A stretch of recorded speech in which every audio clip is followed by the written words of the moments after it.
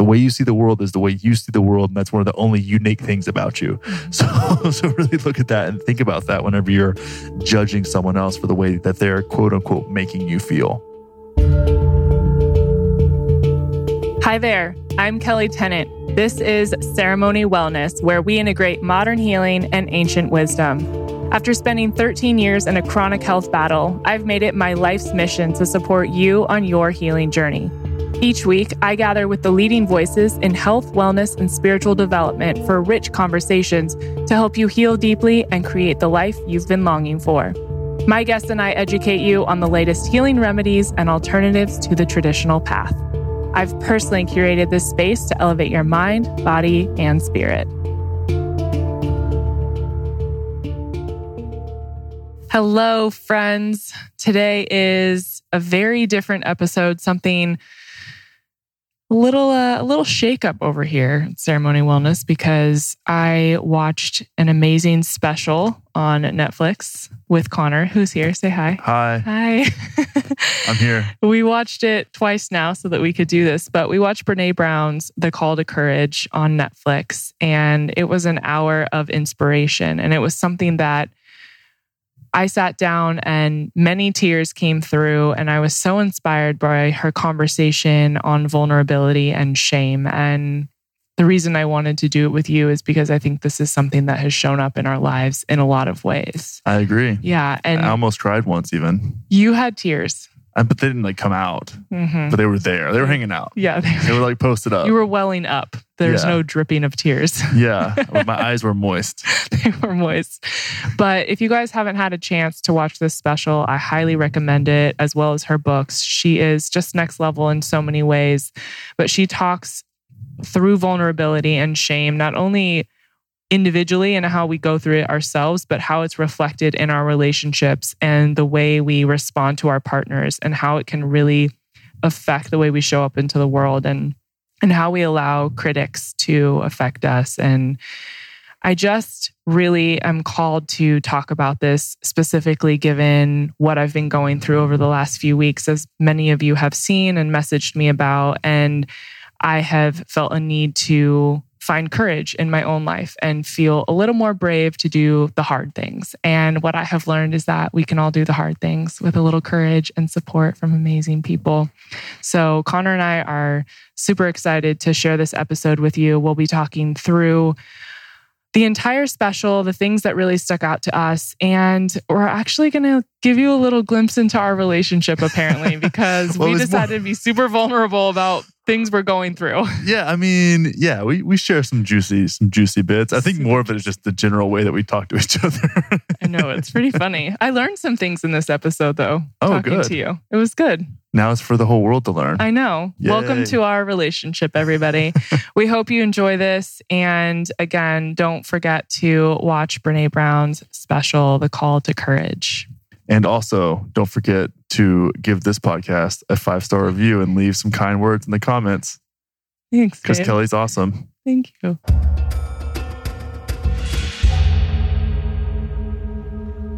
It is not the critic who counts, not the man who points out how the strong man stumbles or where the doer of deeds could have done them better. The credit belongs to the man who is actually in the arena, whose face is marred by dust and sweat and blood, who strives valiantly, who errs, who comes short again and again, because there's no effort without error and shortcoming, but who does actually strive to do the deeds, who knows great enthusiasms, the great devotions, who spends himself in a worthy cause, who at the best knows in the end the triumph of high achievement, and who at the worst, if he fails, at least fails while daring greatly. Theodore Roosevelt. Boom. Boom. Mic drop. I love that quote, and I love starting with that. Yeah, Theodore Roosevelt's PR team was really on point with that. What do you mean? Why do you say that? Oh, he didn't make that up himself. Shut up. There was a whole. Come on, you've been around enough famous people to know that they don't make their own shit up. What year was this? He had a ghostwriter. I'm not really good with history. You are. I don't know. I don't think the PR people were thinking about what would be Instagram or Netflix worthy. There's forward thinkers back then, babe. What do you think about that? Well, so we watched this together for the first time a few nights before I publicly came forward with my situation and my sexual assault allegations. And that was a really important thing for me. And I didn't plan that. We just watched it when it came out. And when I heard that, it gave me all the feels. Because I think so often we get caught up in this web of shame of criticism and so many people coming at us. And I knew that that's what I was willingly walking into, that I was walking into a place where I was just going to walk into a shitstorm of people saying things about me, good, bad, ugly, whatever. And hearing that just made me remember and realize that if you do things that matter, if you do things that are important, if you do things that are within your value system, that are in alignment for you, you get to let all of that go. And the criticism from people that are not in the same space as you, that don't deserve to get to have an opinion of your life, no longer matter. And so that was a really important moment for me to let go of that before I even stepped into it. And I think it really helped me deal with that scenario. Makes sense, for sure. You know, something that Jordan Peterson says that I really, really appreciate, and I've thus regurgitated several times, is about being honest. Mm-hmm. It's just in one of the rules in 12 Rules for Life is tell the truth or at least don't lie. Mm. And something he said was, if you say what you know to be true, the best possible outcome will occur, which I think is a strong promise. If you say what you believe to be true, then the best possible outcome will occur, and that's not necessarily the easiest or most desirable even will occur, but the best for you, and that may transcend what you even know is possible or that you're even capable of. And I think there's something that's really that quote actually came up a ton for me when you were going through your whole experience. Mm-hmm. Because I was more or less a bystander. Yeah. Totally. And behind the scenes. Thank God for you. But yeah, I'm glad. And it's funny how that I thought about that knowing what we were going into, or you were going into. I thought about that whenever she said that as well. Well timed for you. Yeah, it was really well timed. And it's amazing. You know, shame has been such a big part for everyone. I think for both of us, we've dealt with that a lot. But anytime you take a step outside the box and you are willing to say something that makes people uncomfortable, you kind of get into this space of someone's going to say something, and it can be really painful. And I used to let that stuff just dictate my whole life. And I was such a people pleaser, and I so wanted everyone to like me, and I only wanted people to say nice things. And now at 31 and coming forward with something like that and leaving my job and making different choices for myself and being in a place where I have a platform that I get to talk about uncomfortable topics that I know kind of are cringeworthy sometimes. You know this better than I do, but what are you trying to say? You teeter that line way more than I do, honey. I think you get thicker skin, but you also get more comfortable in making people uncomfortable. You realize that it's okay to take that step, and there is no shame in that. I was saying to someone the other day, there's only shame that we carry if we don't take that step, if we don't really own our truth. There's no shame in owning your truth. I can't sleep at night if I don't own my truth. I feel bad about myself if I don't say what I really mean and feel. I've got a question. Yeah. What does it mean to own your truth? Because there's so many. I was actually on a show today talking about this. There's so many, I would say, like self-help tropes and a lot of little quips like that. Like, that's one of those things that in my coaching program, I talk about this a ton, is like, what does that mean to you? So what does it mean to you to own your truth? For me, specifically? Yeah, for me, it is being honest about what I've gone through, what has been hard for me, what I have learned, and what I truly feel. And, Malcolm, one of my healers, was here yesterday, and something that I've been working through is the old version of me is very harshly judging the new version of me. Ooh. And I've been crying a lot in the last week. I know. For a lot of reasons. Thank you for holding me. But I think what I realized after seeing him last night, what came up for me was that I'm sort of mourning this death of the old version of me because I wasn't in my truth. I was living for likes.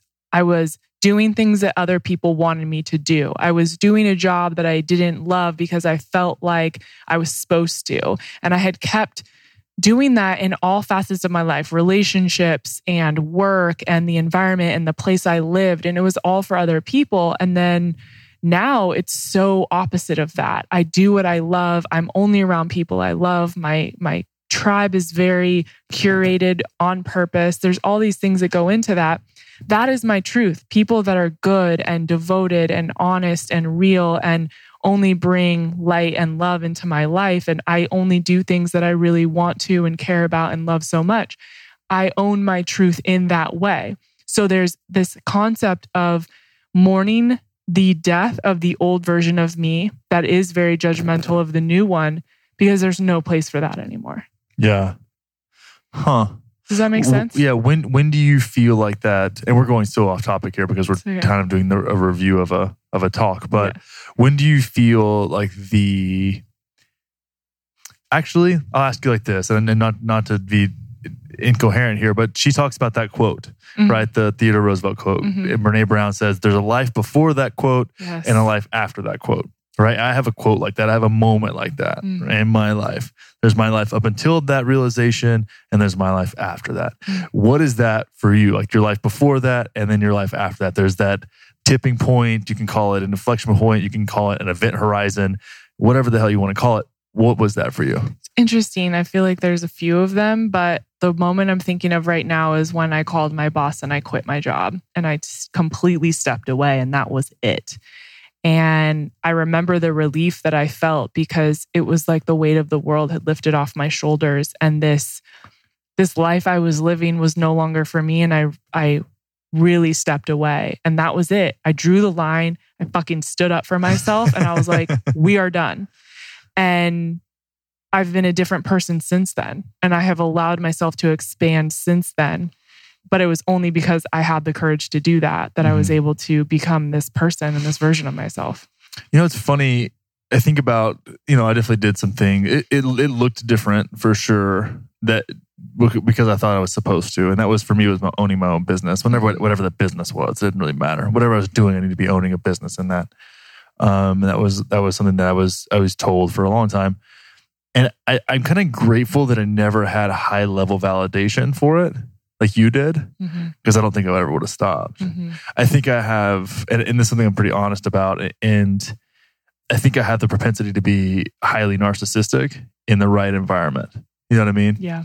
It's like I'm flammable under certain conditions. And lucky for me, and I've been in and out of those, right? Like I've seen myself as in my 20s getting highly validated and having a lot of success early and fast, and definitely earning it. It wasn't that I didn't, but it was definitely me earning it on top of a fuck ton of privilege that went along with it. So I'm always curious. I think if I would have, I always say like, well, if I would have went to a different school with better coaches, then I would have, gone to a Division I college instead of a Division III college, and then that would have been a whole different life path. But I don't know, knowing myself now and the mistakes I made, like I don't know where or how I would have handled. I don't think I could have handled success well.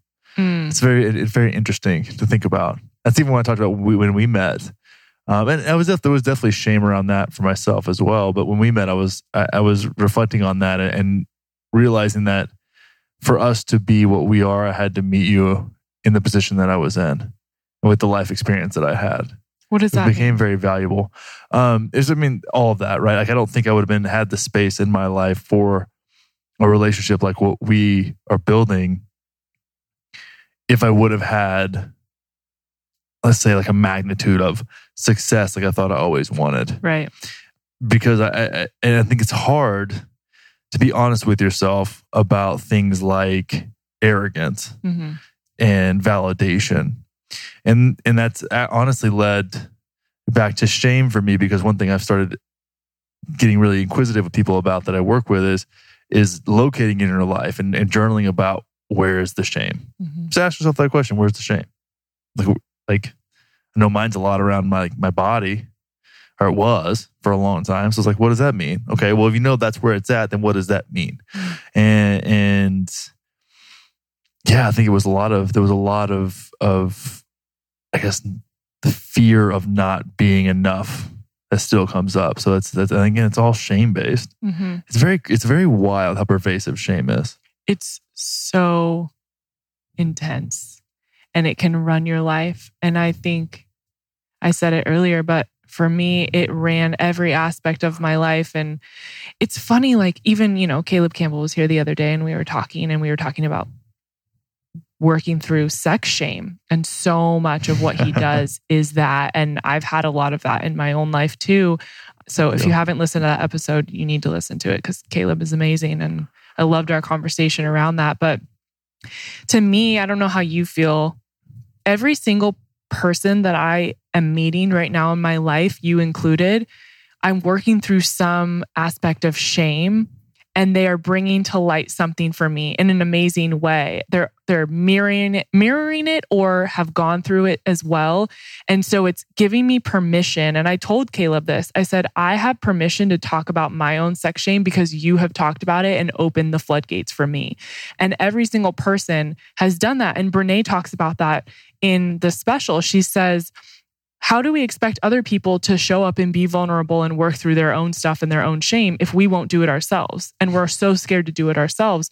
But it's just amazing to me how every person I'm meeting right now is really allowing me to do that work. And of course, it takes me being willing to do it, but it's just it's so cool to meet other people that have the courage to do it. And I just don't feel like I would be here without every single person that's showing up in my life right now. I like that a lot. Yeah. It's really good. Yeah. So what was the next point in that special that you thought was impactful? Let me open up my notes, babe. You took ample notes. And I want to say, so many notes while you made me pizza like the best boyfriend ever. Thanks.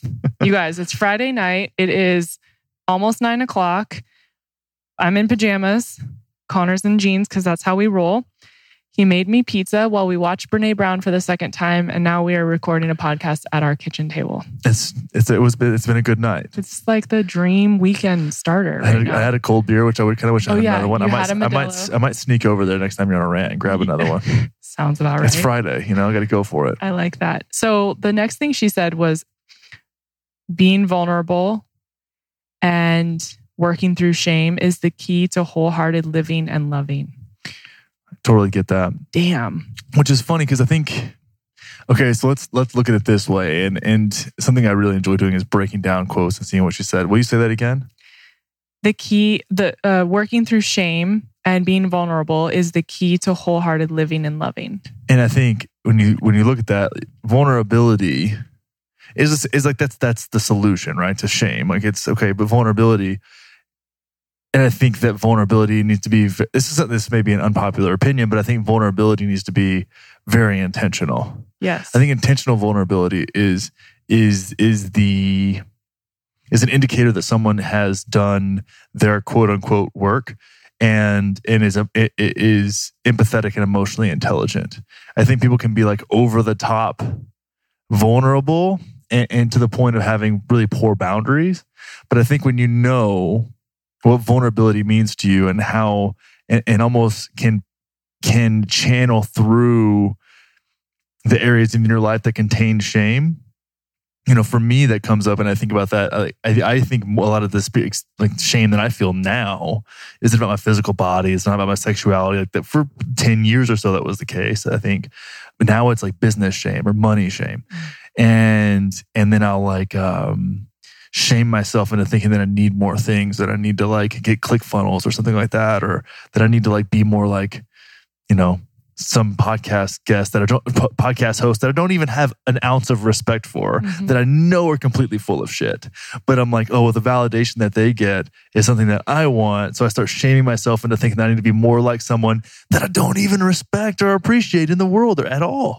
And it's the funniest thing to me. And I'm like, wow. So for me, the vulnerability around that shame is talking about that. Like what I just did, I guess. I guess that's vulnerable in some way. It doesn't feel that way, but it's because you do it so much. It's like you're in the zone with it. And that's the thing is like, even with my business, I'm like, I have a simple business and I pride myself on a simple business. Do not try and sell me something I don't fucking need. I don't need ClickFunnels. I don't need 14 landing pages. I don't need to convince anybody to buy things from me. Mm-hmm. Like that's not what I do. And but you're a simple man. You have a different way of living. And it's like that's the way that I go. But I felt like that's in alignment with my values. Mm-hmm. And if you find what those values are, like you said, I live simply in certain ways. And I value that. And I discovered that value by getting past fucking shame, being vulnerable with what I really enjoy, and honest about what I really enjoy about life and the people around me. What do I notice? Mm-hmm. What do I notice in the world that I value? And as opposed to what is the world telling me that I should need? That's a different conversation. And when you start to think about the world outside of you as something that is really a reflection of your internal landscape, well, then I think, okay, what do I notice in the world that I value truly, that resonates with me? And then how can I use that as a reflection to what I value about myself? Mm. And for me, that's become very impactful because I get to say, it's either fuck yes or a no. That's what it is. And it's fun that way. It makes my life so much more fun because I'm free. It's like, yeah, I'm wrong sometimes. Sue me. Mm-hmm. Send me a negative message and see how many fucks I give. I promise you it's going to be real close to zero. Yeah. What am I going to do? I'm just trying to do the best I can. Yeah. You know? Can you explain more about, I love that, about intentional vulnerability? Because I think that is a fine line that we straddle. Even I find that, I mean, you read my posts, like, you know what I'm talking about. And sometimes I'm like, is this too far? Like, have I really just pushed this beyond what it needs to be? But I want to be honest and really share my heart. So I think it's hard for people. Yeah, I think, and so intentional vulnerability, no, this isn't something that I've spent a ton of time thinking about, but that really resonated with me in that statement. And I think that for you to be vulnerable, you have to have connection, right? I can't talk to that wall over there and be vulnerable with the wall. What does that do for me? I would love to watch you do that. Again, yeah, it's like, can I film that? Hey, accent wall of the apartment. You got a great blue. Shout out, Kelli. And yeah. and yeah, so here's really what I'm struggling with. Like, I have a lot of shame around masturbation. No, but you think about this, and for you to be vulnerable, you need connection, right? And vulnerable, it's a positive feedback loop when you have vulnerability and connection. They require each other, right? To have strong connection, you need to be vulnerable. To have vulnerability, you need someone to connect and hear you and feel you. I think Instagram does it in a way, but I think a lot of times you're not necessarily processing in social media, right? You're processing and getting the language around it in your journaling practice or with people that you trust. So I think that some people in a dialogue, right? Say, the first time we met, I just like spilled the beans, right? I was like, and my mom, I have abandonment issues, and then this relationship, this happened, and then this happened. And it just ends up too much. And it's like, are you being vulnerable? Or are you just fucking complaining about things? Mm-hmm. That's a different conversation, right? So it's understanding and having the social intelligence and the emotional intelligence to know, like, okay, here's the conversation that we're on, here's the topic that we're on, and here's where the shame comes. This is a hot button issue for me. This is something I have experience with, something I'm working through. Can I articulate that better? Have I journaled about it, right? Mm-hmm. That's one thing that I think if you can't be vulnerable with yourself on the pages, well, then you have no business talking to somebody about it because you haven't even practiced with yourself first. Yeah. You know, can you put it out where the only judgment that's going to come into your world in a journaling practice is your own? Mm-hmm. So if you're having trouble there, well, that's an inside job, right? So you got to work that out and then get really good at articulating it. And then once you can start to be very intentional with the way that you create a dialogue around your issues, and even you can ask for a conversation, right? You can ask someone to hold space for you, but knowing who that is, knowing when it's appropriate, knowing that the strong boundaries help you create a more vulnerable space. Mm-hmm. But that takes understanding what your boundaries are and who you're talking to. Do you feel that we were intentionally vulnerable the first day that we met? Yeah, and we've been getting progressively more vulnerable over time. Mm-hmm. Like we were like kind of telling like stories about our exes at first on voice memos and just kind of like shooting the shit. And Then we started sharing songs. Sharing songs is a great way to start getting vulnerable, by the way. It's like, here's somebody else saying this thing that I'm not really brave enough to say right now. Yeah, exactly. And you didn't know that I was trying to flirt with you. Well, I was sending the songs that you were sending me to other people and trying to get a poll whether what you were trying to say via that song. Yeah, it was really cute times I was very confused. So cute. So was I. It's fine. I think that you bring up boundaries, and I think that's a really important part of this conversation too, is so often we want to include everyone in our vulnerability, but that's not necessarily the space for that or the right way. Not right way. You can go about it however you want, but the most beneficial way to go about it. How do you go about picking who you're going to be vulnerable with and the way you open up and the layers at which you will go with different people? You listen first. Yeah. Like, listen to the person, feel what you feel like, trust not that everybody has a keen sense of their intuition. That takes practice too, but it's like, what do you feel with the person? Mm-hmm. Do you feel safe with that person? Have they been through some shit? And this is why mentors are so important. Like, have you been through an experience with someone that has given you an indicator via their actions and how they show up in the world that they're someone that is capable of being an unbiased or as close as you can get to unbiased partner or part of your experience. Mm-hmm. I think that's super valuable, but that's just having a kind of inquisitive and curious way about creating connections in your life. Mm-hmm. So she said this after she talked about the lake situation with her husband. Oh my gosh, yeah, that was pretty funny. He was like denying her, right? That was a very dramatic experience really for both intense. of them. Yeah. But she said, when you can sit with someone in shame and vulnerability and not be the fixer of all things, and it means that you've done your work. So you want to sit with someone who has done their work and it is reflected in the way they hold space for you. And you're not triggering and, throwing shit in their face. I think that's important. You want to sit with someone that knows themselves and has done work with themselves before you open yourself up to that conversation. Well, yeah, because then otherwise you might as well be talking to that accent wall over there, like we were just saying, right? It's like it's somebody, but it also takes, this is a thought that I just had, it takes being vulnerable to know that you can sit down with someone who can actually see you. Like, that takes honest vulnerability. Because I'm talking to somebody who doesn't get it, and I'm just talking, and they're just like, yeah, man, you know what? Like, and they're kind of rooting you on or telling you that, yeah, you should be upset about that, and you have every right to feel upset about that. They're just commiserating with you.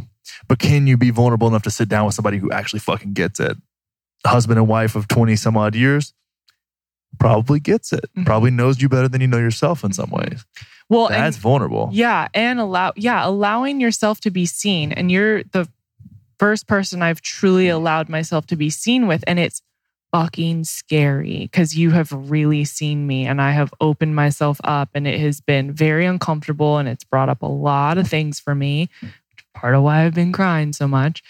And it's scary. Like, I keep telling you, I'm scared that I'm going to freak you out and make you not want to be in this because I feel crazy sometimes, or I'm crying, or I'm working through something and it doesn't make sense in my head, or I'm having, like yesterday, where I'm crying and laughing at the same time in this duality of emotions. And I'm like, he's going to think I'm a nut job.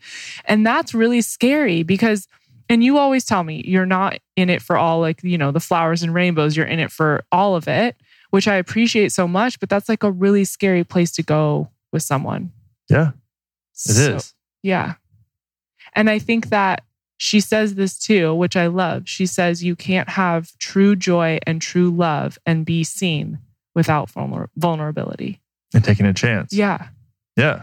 I mean, that's the thing about being, there's a certain level, like being, I think this is really important for people that are risk averse, naturally speaking. Mm-hmm.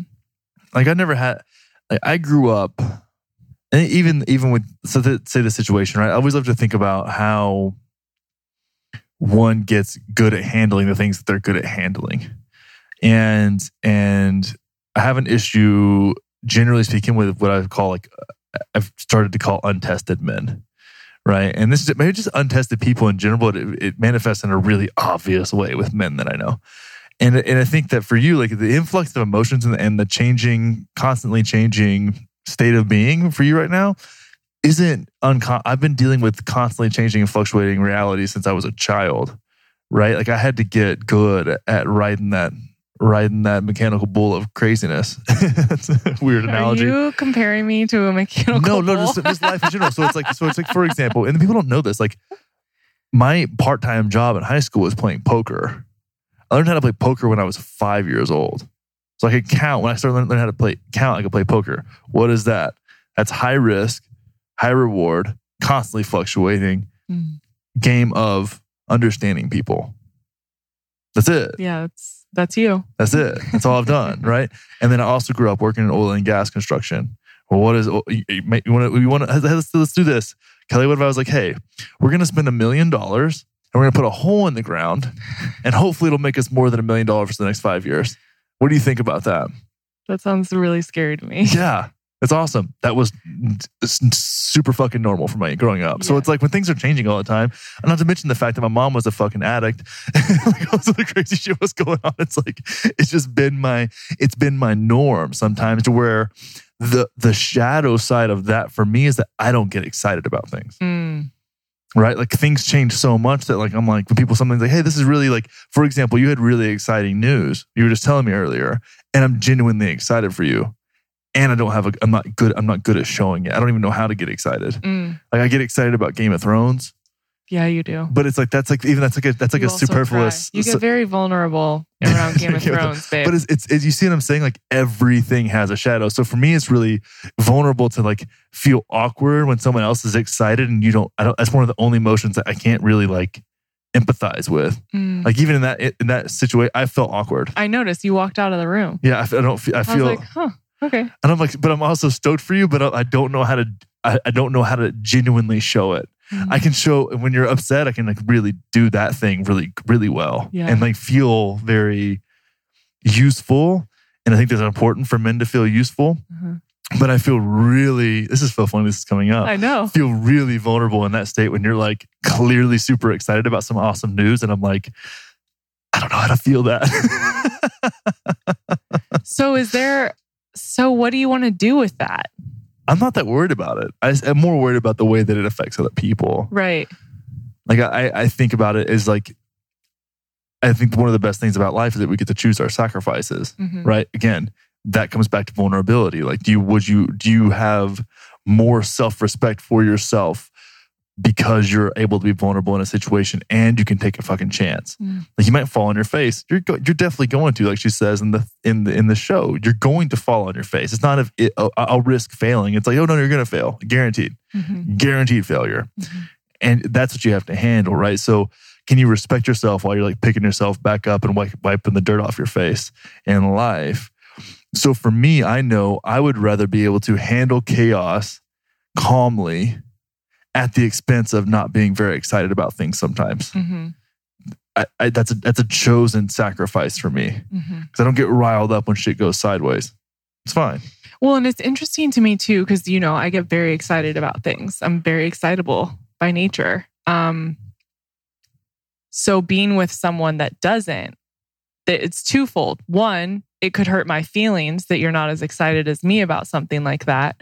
Or two, it's like nice to have that grounding of steadiness in all facets of my life. Yeah, and it's where it gets to be an issue is if you want everything from one person. Right. Like that way in a relationship, like if you want someone to be excited for you, right? Call one of your friends. And I'm not going to take it personally. Be like, I'm not the first one to get some news, and but I am excited for you. I just don't show it in the same way. I felt you being excited for me. Yeah, but you just didn't look like I was excited. No, it did. But then you like ran away, and I was like, "What just happened?" But then I don't know. But you're also going through some things today too. So I was like letting you have that too. There's like that balance. I have a lot on my mind for sure.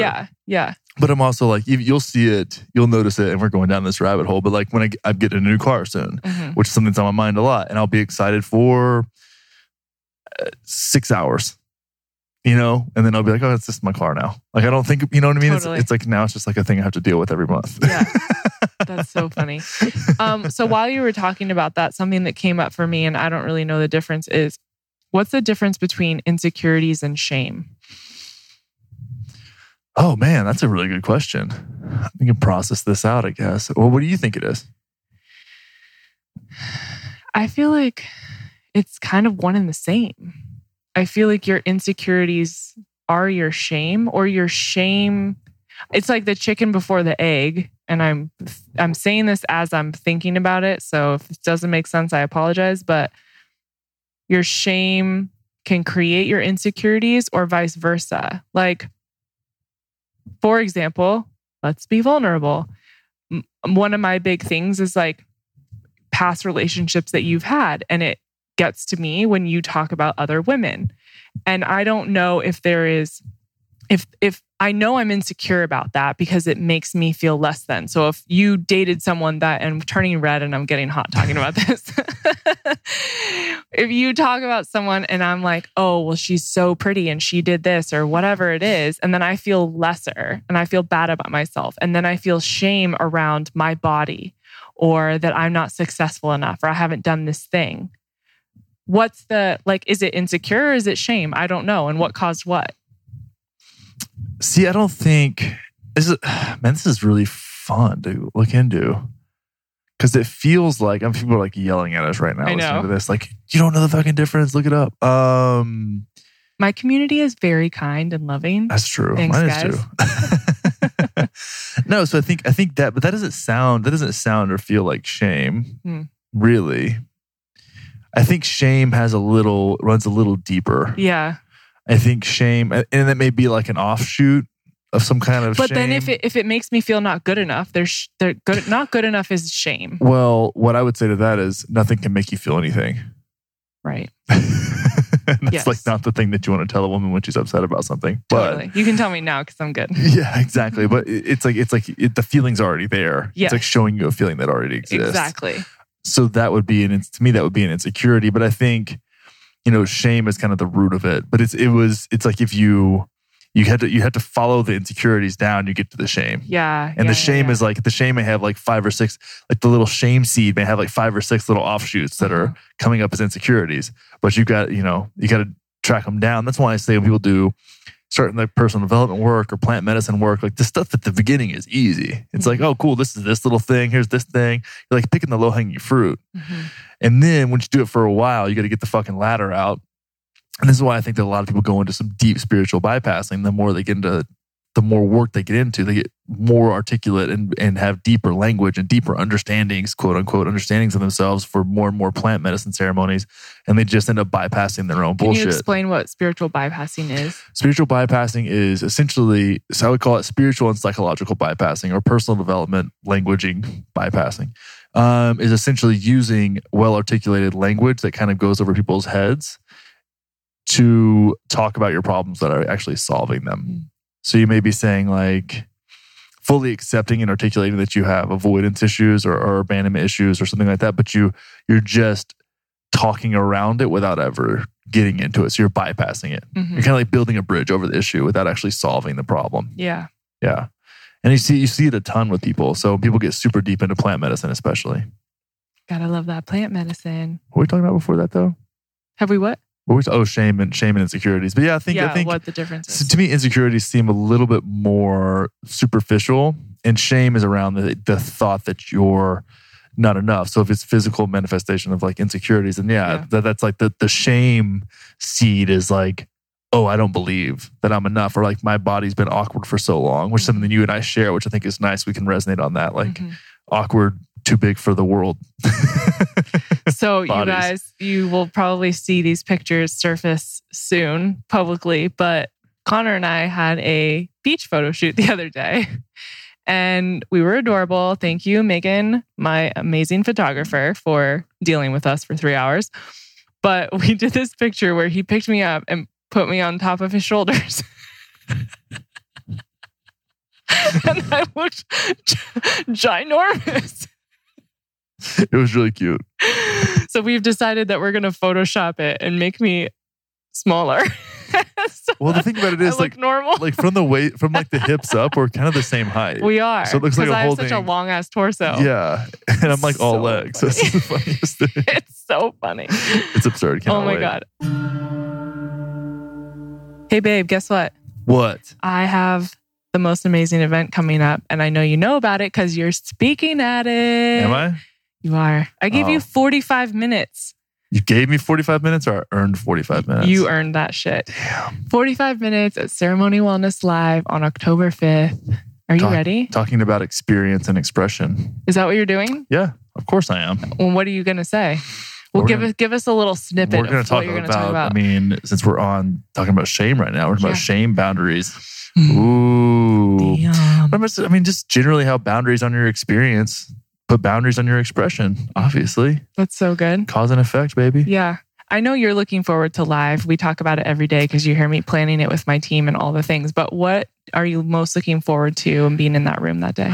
Well, that's not really a fair question because because you'll be doing your thing, and that's like really, I admire the shit out of that. So Thanks. that's what I'm most looking forward to, is seeing you do your thing and bring all these kick-ass women together, mostly women. Yeah. And then a few of us guys that'll probably be like hanging out in the corner. You, Ryan, Dr. Lekos, and the few guys that have the courage, the call, what is it? Have the call to courage. Have the call to courage to step into the room. Well, if I wasn't speaking at live, where would I go to get a ticket to live? You can go to kellitennant.com/live to get your tickets. Come hang out with me and Connor and all of our peeps. In LA. It'll be October 5th in Los Angeles, which I just locked down to the location today. You guys are going to love it. I'm excited about it. I can't wait. Very. The thing I wanted to bring up next was in line with this is she talks about how we reserve using people's vulnerability against them for the people that we love the most. And we both like laughed and kind of nodded our heads when she said this. But how do we go about not doing this? And she talks about this, and it goes back to the boundaries conversation of, I think, knowing yourself and being sure enough in yourself and doing your own work so that you don't immediately react and respond with that snap in the face, you know? Mm-hmm. Does that make sense? Yeah, elaborate on that. I think that when I am feeling sure of myself and I have done work to uncover my own insecurities and my own shame and be vulnerable with myself, if it's journaling practices, whatever that looks like, I am less likely to throw something in your face. Yeah. But if I haven't done that, that's my immediate reaction because it's a fear-based response. I am uncomfortable, so I'm throwing something in your face because it makes me feel better. Yeah, and I don't think so. I would look at that from, and the clear distinction between you and I and the way that we like look at things is like there's a spiritual component to things and there's like a psychological component to things. So I think when I look at that, that to me is the difference in. God, I'm going to go down a rabbit hole if you want me to. Please. Okay, so that's like what they would call like taking the low road. It's like the limbic system, right? So you've told me things that you were vulnerable with me about things, and I subconsciously think about it as like loaded a clip of ammo in the back of my head of like things that I can use to like jab at you if I feel insecure, to deflect. So in a triggered situation, because I haven't handled my own, maybe there's an insecurity or something or some kind of resentment that's undealt with, because that's again, vulnerability is a great way, in vulnerable conversations, challenging conversations are a great way to dissolve resentment. And resentment is a big trigger. People don't think about this within your internal dialogue with yourself, especially with partners. So you've been vulnerable with me. You say something that triggers me in some way because there's some kind of resentment or tension that's unresolved. And then I go into essentially like a fight state, right? Fight, flight, freeze, that whole thing. And that's a very base level animal response.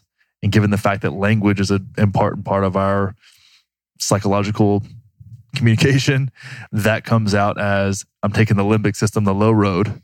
I'm taking the lizard brain, as some people call it. And that goes right to, let me use this ammo that I have against you as a person. So it's like the reason that we can reserve and use people's vulnerability against them, the people that are closest to us, because we have the most ammunition on those people. Mm-hmm. That being said, I was one of the best / worst at this for my entire 20s. Didn't you say you used to do this with your mom too? Oh, my mom would get the worst of it. Yeah. Well, we would do it to each other. Yeah. We were just mirroring each other's shit constantly. But it wasn't, I mean, that was pretty easy to see how that was going down. But like, it was other people in my life. Like if I felt wronged by someone, I didn't even need, think about it was, they didn't even have to be vulnerable with me. I could just like pick up on their shit. I was really keen at picking up people's patterns. Same way I am now. Mm-hmm. Now I do it to help people. And then, I was like, that was not the case. You know what this just reminded me of, and maybe it's different, but the other night when I was talking to you and I was feeling uncomfortable, and we had this, without getting into full detail, I feel like we're just putting our entire relationship on display. Yeah, well, you're the one that said we need to own this whole like couple thing. So fucking A, here we are. This is us, guys.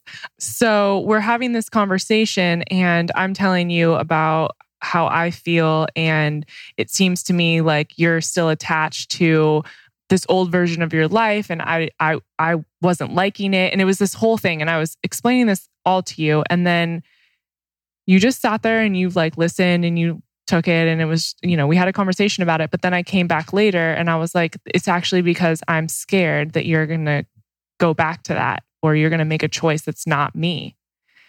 How do you, in that situation where that that's really nothing to do with you, that's my own fear and vulnerability and my own shame and my own insecurity, how do you like navigate that? Do you think I navigated it in some like superior way? No, I guess you just like let me come to it myself. Well, I'll tell you what was going through my mind. Maybe that can be helpful. Yeah. Is that you were saying that, and actually Mark Groves talking about this, and I didn't say it out loud, but I was like, for example, outside of our relationship, before I met you, women would tell me that like my heart was closed. I didn't believe that. I didn't think that was true, but I always considered it. And I live a life where I think there are people that are close to me that know me better than I know myself and can observe me in a way that I can never see myself, which is from the outside. So if you're saying that, and I trust you, it's worth me investigating before I react. So I can actually respond. So you said that and I was like, I don't think that that's true. It doesn't feel true. It doesn't feel like I'm avoiding it. I think I've actually done a lot of work around like that old version of my life that I actually like resented and kind of have processed and made sense of. And I find high value in making sense of my past. Something I think is very, very important for life and parenting and all that kind of fun stuff and having a healthy relationship. So when you said it, I didn't really feel true to me. And when you came back a little later and said that, which is essentially you were projecting your fears onto me, which wasn't the case.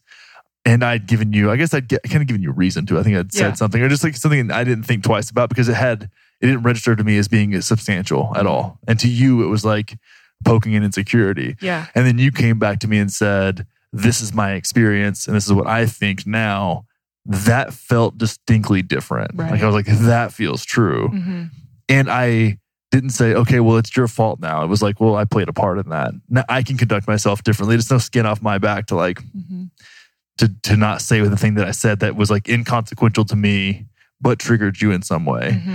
But I'm kind of glad I did now because you got to see that and then we get to have a conversation around it. So, but like, I guess for people, not just couples, but just in general, when you're having these conversations and something like that comes up and someone comes to you the way I came to you and I said, this is making me feel this way. I feel insecure, whatever it is, or I'm being vulnerable. I don't like how this is making me feel. To not rush to like judge or like attack back and just really hear what the person is saying and talk through it. I think that's one of the hardest things. Well, I think that one of the hardest things is too, exactly. I think that, if we had like a right and wrong approach to it, the way we had a pretty easy dualistic approach there, right? The way that you went about it, the first hand was, I think that you think this, which is two assumptions, right? You're thinking that I'm thinking the thing. Which I'm not. I'm like, okay.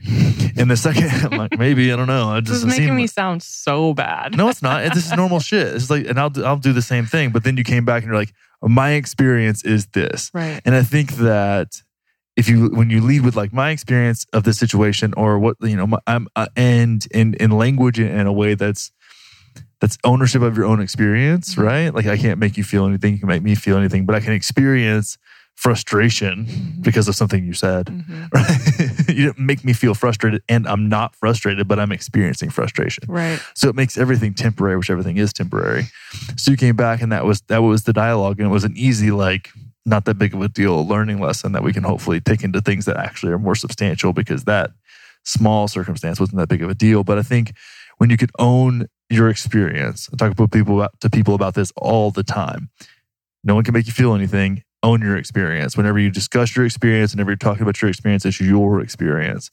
You don't know what someone else is thinking. You can't live life in someone else's eyes, right? Your perspective of them is through your experience and through your lens that your life has crafted and shaped for you. So know that, understand that. The way you see the world is the way you see the world, and that's one of the only unique things about you. So really look at that and think about that whenever you're judging someone else for the way that they're quote unquote making you feel. Did I answer your question at all? It does. And it also brings up the idea of codependence. So we get so wrapped up in each other's emotions, and you made me feel this way, and so now this, or I'm having a tough day, and then I'm crying to you, and then now your whole day is fucking ruined because you're so wrapped up in me, and it's like a whole thing. Yeah. I've noticed that you do a really good job of not taking on my emotions just because I'm having a tough time. Like, you stay steady in who you are, which is a new experience. Yeah. Newsflash. Never mind. You're the worst. Which is a new experience for me. And I think vice versa, like even the conversation we were having earlier about you feeling a little ungrounded and wanting to change a couple things and us making adjustments and like how our living space and all of that. And I didn't take that on. I didn't all of a sudden feel what you were feeling, which was a new thing for me too. I was like able to listen to you and be there with you and talk through it. But I didn't all of a sudden be like, I feel this way too and whatever.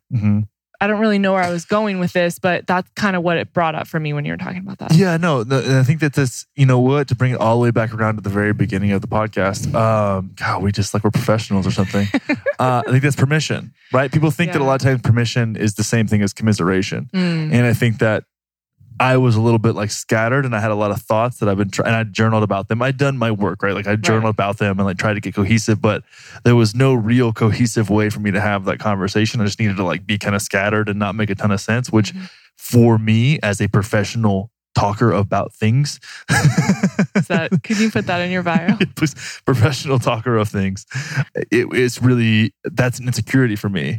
So the last thing I need is for you to also be fucking scattered and all over the place. Like I need you to be like critical, organized, orderly in the way that you're thinking about things. So I can be, that's giving me permission to be a little scattered. And me being, stoic or grounded or whatever, fill in the blank with whatever fucking word resonates with you that means the exact same thing, and play semantics with yourself. Sorry.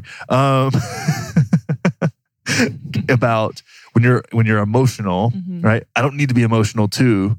That doesn't give you permission to be more emotional. That actually means that now you have to manage my feelings instead of feeling your feelings, as opposed to me laying there. Like there's, I think there's probably 4 times where you've been crying and I've had no idea what the fuck you're crying about. Right. And honestly, I care, but it's like, I'm usually thinking about other things. I'm like, really? Yeah, I'm like, because you can't know what I'm thinking. And it's like, what am I supposed to do? Are you projecting? Are you guessing? I'm not meditating, and I'm not. Otherwise, I'd just be like, yeah, I would be less present because I'd be thinking about what you're thinking about. And it's like me physically being here and just like, I'm not like I'm not like watching TV or checking my phone. Right. I'm just like, you're there with me. I feel you fully present. My mind's doing things. Interesting. It's very It's funny, but that's just me being honest. It's like I'm not like I'm like trying to make my heart like beat a certain tempo so it like is resonating with yours or something. It's just like I'm just there. I don't have to try to be anything. Yeah. And my mind just does what it does. Yeah. It was like a perfect example of that on the day of the press conference, and like we were getting ready to go out there, and I was a freaking wreck, of course, and like we just laid on the bed for a few minutes, and you just like I put your hand on my heart, and like I just breathed. Now I want to know what was going through your mind, what you were thinking about. In that scenario, I was thinking about the press conference. Yeah. But I'm talking about when you came in here and I was just like, I was writing an Instagram post or something. I was like working on my phone. And you just laid on me crying. And I'm like, okay, I'm just going to keep thinking about what I was writing. Because I was like trying to. There's nothing else I can do. Like trying to work. I'm like I'm usually thinking about work. Yeah. It's like, oh, I got, I could be sending, but then when we're talking, that's not the case. It's like very much. No, you're always present though. You're present whether you're thinking about something else or not while I'm crying. Like you're very present. I feel very held and very seen. Well, that's mindfulness too, is knowing when you're like, I like to let my mind wander and then go and turn it off. Just like, now it's time. Yeah, totally.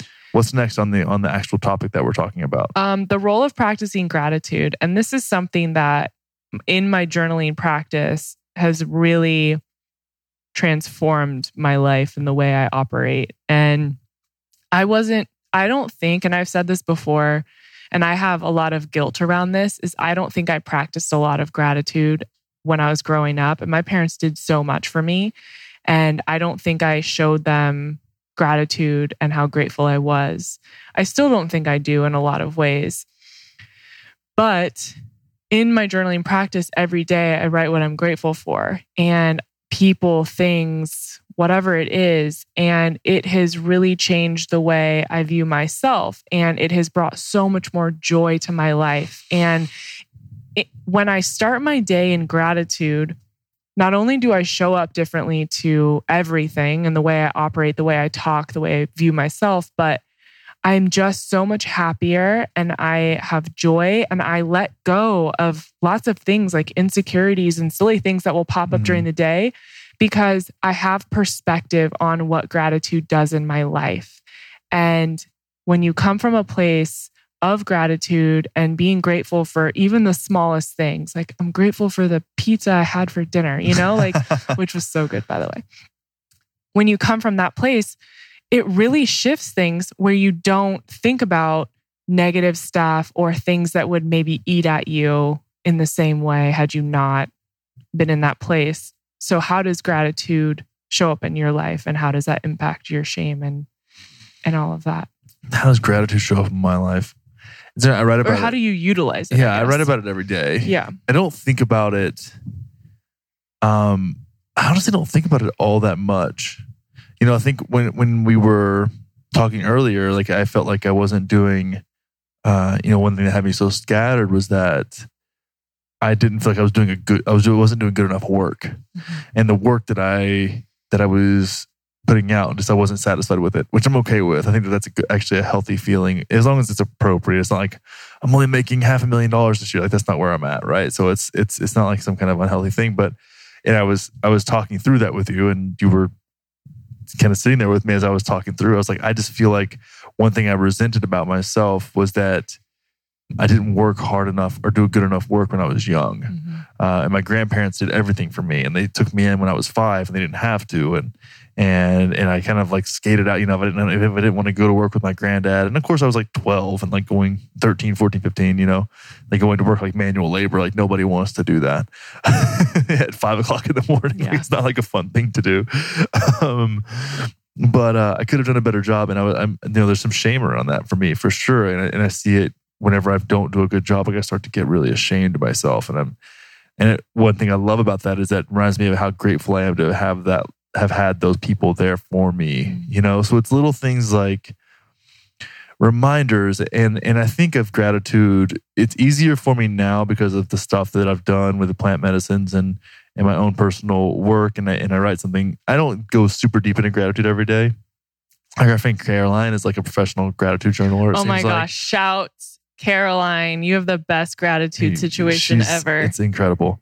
I just write one, and I like to refine things. I just like one thing that I'm grateful for every day. So, shoot, I could probably pull something out, but it's such a cool experience, and I think I'm so grateful to be alive. And I start from there. I look at through the lens of like I'm so grateful to be alive, and I had that really intense ayahuasca experience this last year, and now when I look back, I think a lot of the gratitude that I have, aside from presently, which is really easy for me, is looking back and remembering the things that I'm grateful for that are kind of silly.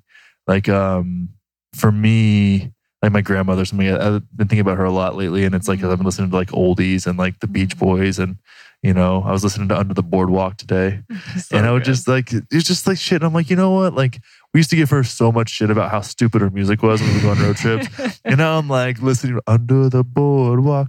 And I'm just like, I'm so glad I know this stupid fucking song because my grandma like made me listen to it over and over again. And it's like, now I'm so grateful that I get to like think about her randomly when I'm listening to some Spotify playlist. So it's stuff like that. I think that like is, I feel that in my heart more than like the general gratitude for life, my physical body. Like I'm pretty stoked on life generally, and I don't really get sad about much, but I think the role of gratitude in my life is more reflective. And that is a really long-winded way of me saying that. Yes, statement. Gratitude, helpful. Are you going to read us some gratitude? No, yes, yesterday I was gratitude for poke bowls, which I am not grateful for today. My stomach is trashed. Same, babe. Well, so I was really hungry and I ordered us sweet potato fries, crispy rice with spicy tuna, and poke bowls, and we regret that decision. It was not a good decision. Nope. But yeah, gratitude's cool. Where do you feel it the most? Like for me, it's like I said, it's mostly reflective, and that really like gets me like in my feels. It's one of those rare things that gets me deep in the feels. Where does it come up for you the most? Like what I'm most grateful for? I mean, I would say bigger than that. Like where does gratitude, like where is it the most pervasive in your life? What does pervasive mean? You guys, this is what we do every day. You're truly getting a glimpse into our relationship.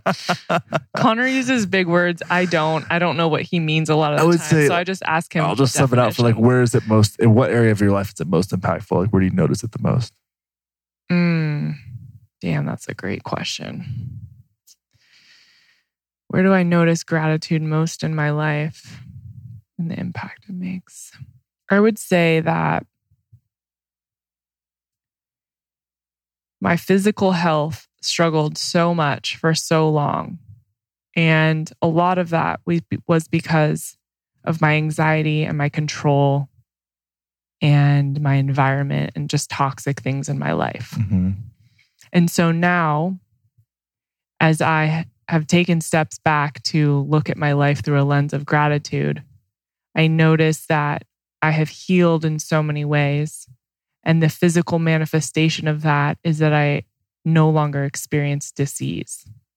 And that is why I created the journal I did for our community, is because I noticed that the direct correlation from mind to body and the way we think every day impacts how we feel.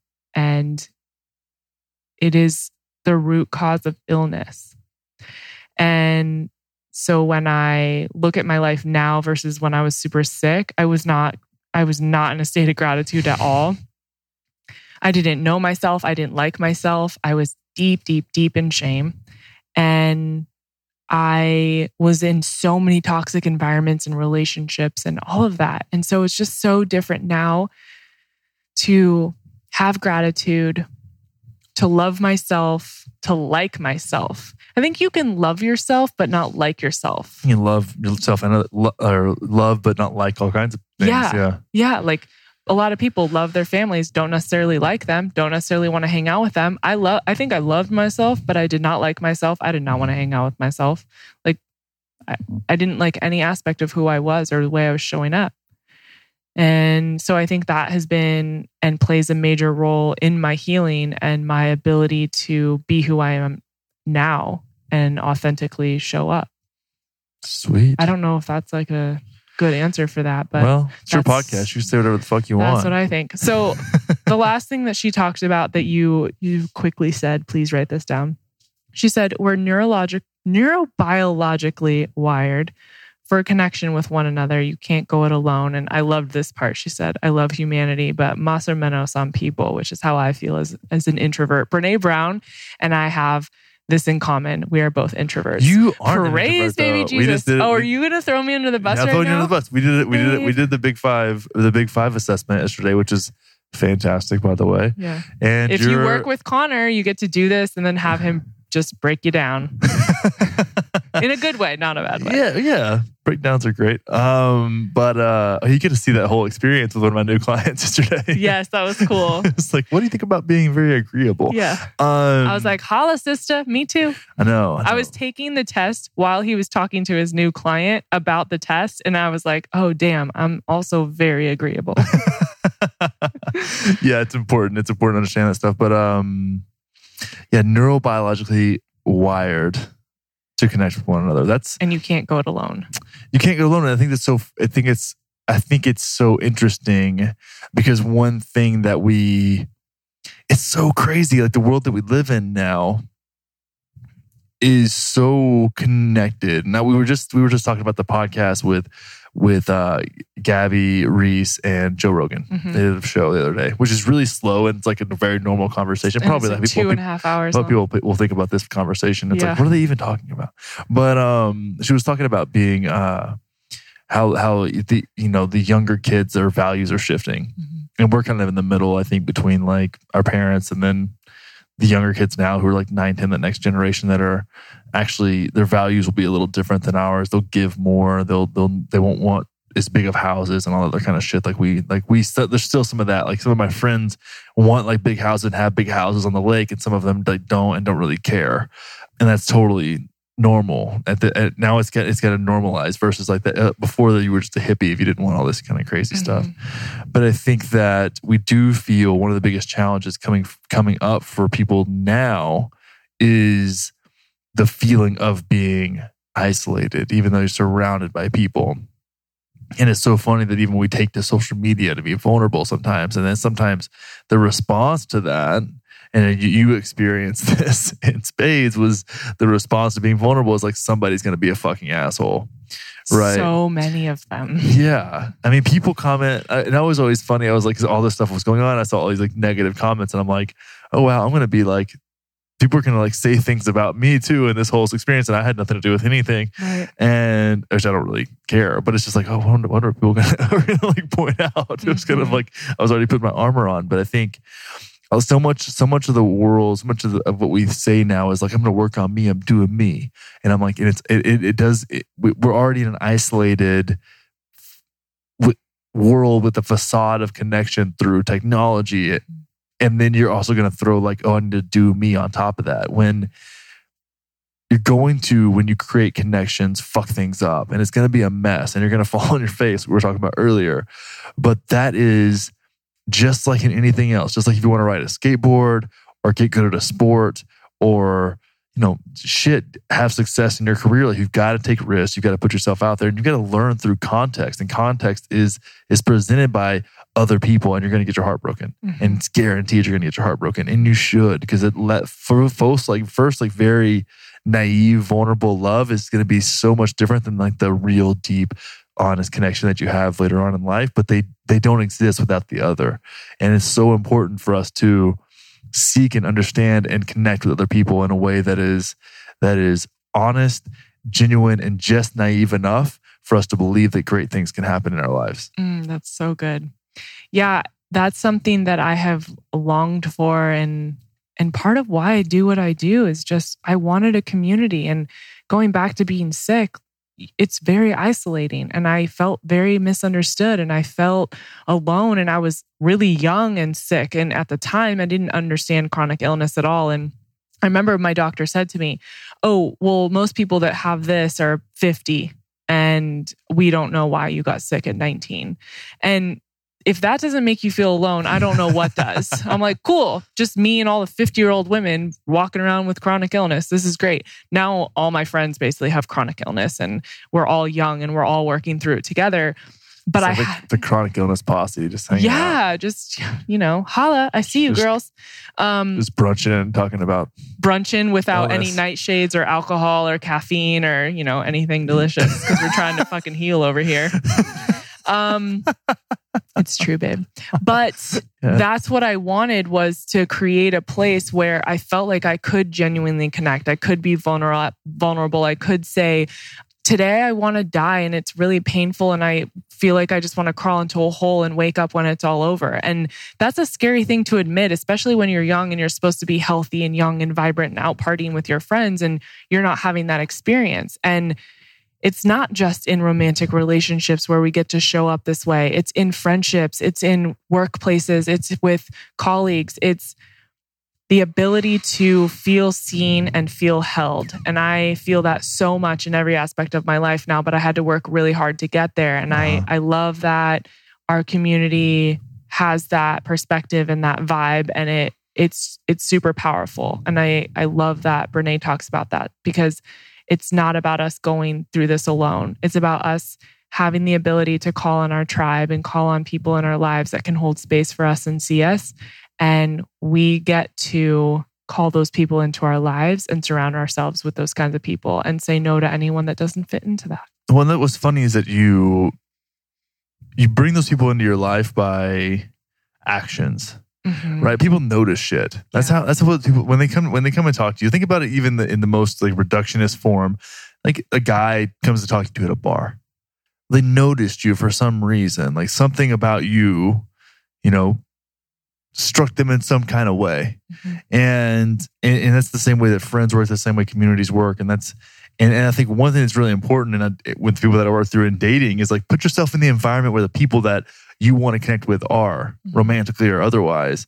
And that's one thing that I think is really cool about events like what you're doing with Ceremony Wellness Live is going to be so rad, because you're essentially putting yourself in a place with other people who feel a similar way or resonate with a similar message. And sometimes that community, and in the group work that I've done and with the retreats and different things, like those communities are much more, I want to say pervasive again, are much more pervasive than you would expect almost. Like I remember at Paleo FX, which is like the event that we always had in Austin, like that event straight up changed my life every year. And it was like one of the only events I went to, but I've got jobs. Shit, I met a girlfriend for a year that I had for a year and a half at that event, like 5 years ago. And I was on my first podcast at Paleo FX. Like, oh, wow. I met somebody that I ended up working for a year. Like, it was just crazy, but it was wild. But we all were there for this, for a reason of like connecting with one another, and it was so incredible. So to see you do that with your passions and the work that you do, I'm excited about it. I don't know. Are you excited about it? I can see that. I'm actually more excited about this than the other news that you told me today. Like I'm getting hyped over here. Thanks, babe. Oh, by the way, pervasive means spreading widely throughout an area or a group of people. All right. So that makes a lot of sense, actually. Spread your wings, peeps. So we've watched Brené twice now. A final takeaway from you on her conversation on shame and vulnerability. You go first. No, I asked you so that I could go second. God damn it. Well, this is how relationships work. You go first. This is your podcast. You've been interviewing me this whole time, by the way. No, I haven't. Yeah, pretty much. God damn it. I can't turn it off, okay? It's just, this is me. You take it or leave it, baby. When you go back and re-listen to this, you'll hear me like deflect your own questions back at you. I know you do. You're the best. Oh, when interviewers date interviewers. Yeah, seriously. Funny. So my takeaway, and I mentioned this off the top, but it was that and she kind of said this, which I loved, is we don't take criticism to heart from people that haven't earned the right to give us that criticism. And if they're not living boldly and bravely, then we don't need to take that on. And I think it's just about choosing to listen to the people that you respect and taking criticism from them. But if they're not, quote unquote, in the arena with you, if they're not showing up with you in the same way, then they don't get to have that opinion. They don't get to dictate what you do or how you feel about yourself. And that gives me a lot of peace and a lot of clarity in the way I take on other people's judgments and views of myself. And it once again gives me more courage to continue showing up and speaking my truth and owning that. I like that. Thanks. Ready for me to go now? Yes, please. So one thing she said, there was a couple things, but the first thing that really stuck out to me and had me kind of bouncing around my dome during the whole thing was the idea of engineered smallness. And taking risks. And as I talked about earlier, like I'm no stranger to risk taking, especially financially or romantically. But there's certain areas of my life where I think that I can play it up in some areas to like it's like a misdirect. Like I show it over here because I don't want you to see over here that I'm like not. It's like, look at me over here, all the places that I'm vulnerable, and you can validate me on vulnerability over here while you don't see it over here because like I'm a master at hiding that shit. So I think for me, it's being willing to accept that about myself and progressively shift out of it. And even that phrase engineered smallness is really, really, really cool to me because it gives a phrase to something that I've felt in my life, and I think language is so important. So just that little snippet is something I feel like something I'll take away, and just it'll represent a lot of what she has to say and what she intends to get across from her talk. So thanks for doing this with me. You're welcome. If you guys have not seen The Call to Courage, Brené Brown's Netflix special, make sure you check that out. Use promo code Ceremony Wellness for 0% off at netflix.com. If Netflix wants to sponsor the show, I will allow that. All of a sudden, it's like, or maybe Brené Brown. I want Brené Brown to sponsor the show. What would you even do? I don't even care. I don't care. If I was, you know how people are like, you know, people like, if you just got like really like ridiculously loaded, you would just like buy a Super Bowl commercial for nothing, just so you could like say what you wanted to say. Totally. I think if I just had like stacks of cash, I would just start sponsoring podcasts for myself. Oh, for sure. Not for my own podcast, just me personally. Yeah. Connor Moore is amazing. Like you have to read my resume for 1 minute on your show. God. Oh my God. I'll give you $200 an episode. You're so ridiculous. That would be so funny. Speaking of sponsoring a show, you want to talk about your lifestyle design program before we go? Tell the people what's up, babe. You know what? You don't want to? No, lifestyle design program is fantastic. It's 12 weeks long, 3 months, one-on-one work, breaking down your patterns and your lifestyle. That's what we call it, lifestyle design. It's about taking ownership of your experience and understanding what patterns are working for you, what patterns are getting in your fucking way. And if you want to learn more about that, the best way to do that is go to gettherealness.com, and you can jump on a free call with me and we'll talk about what that looks like and if it's a good fit, which could be. It also might not be, but I hope that it is. And I think the cool part about what you do is that I think a lot of people are looking for dating advice and figuring out their romantic relationships. And that is definitely a hot topic. It's a place for vulnerability for sure. Yeah, it is. So they can get that with you, and that really plays into life in general. It's not just anything that's coming up in dating is coming up in other aspects of your life too. Exactly. And so when I started the dating program, which has a very original name, the dating program, I was like, I gotta get really cute with this.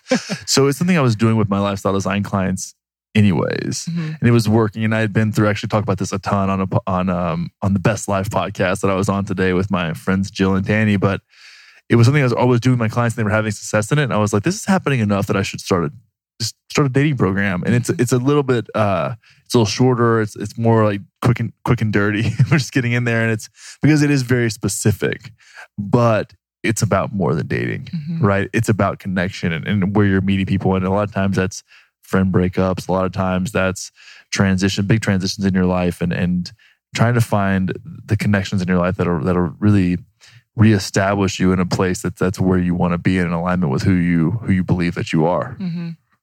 Well, I love it. And good. Thanks for doing this with me. Do you want to do the dating program? I can help you find a really great boyfriend. You know what? Who was I talking to today? And they said, oh, were you, Marta, my Ayurvedic doctor. I was at Surya Spa today and telling her all about you, showing her pictures. She thinks you're such a babe. Yay. And she goes, were you his client? And I was like, Marta? No. And she's like, well, that would have been cute. I could have supported that. I was like, what the heck? That would have been hilarious. Yeah. Inappropriate, but hilarious. I mean, it would have been definitely I don't do that, but yeah. Thanks for not. I left the dating my clients in the CrossFit world. Well, want to wrap this thing up? Yeah, we got to go watch our show. We got to go watch our show now. What's our show called? Dead to Me. Guys. Also on Netflix. Watch Dead to Me. Netflix needs to cut us the epic. check. Dead to Me is great, especially if you like middle-aged housewives. Christina Applegate is next level. She kills it. All right, well, this was fun. Thanks.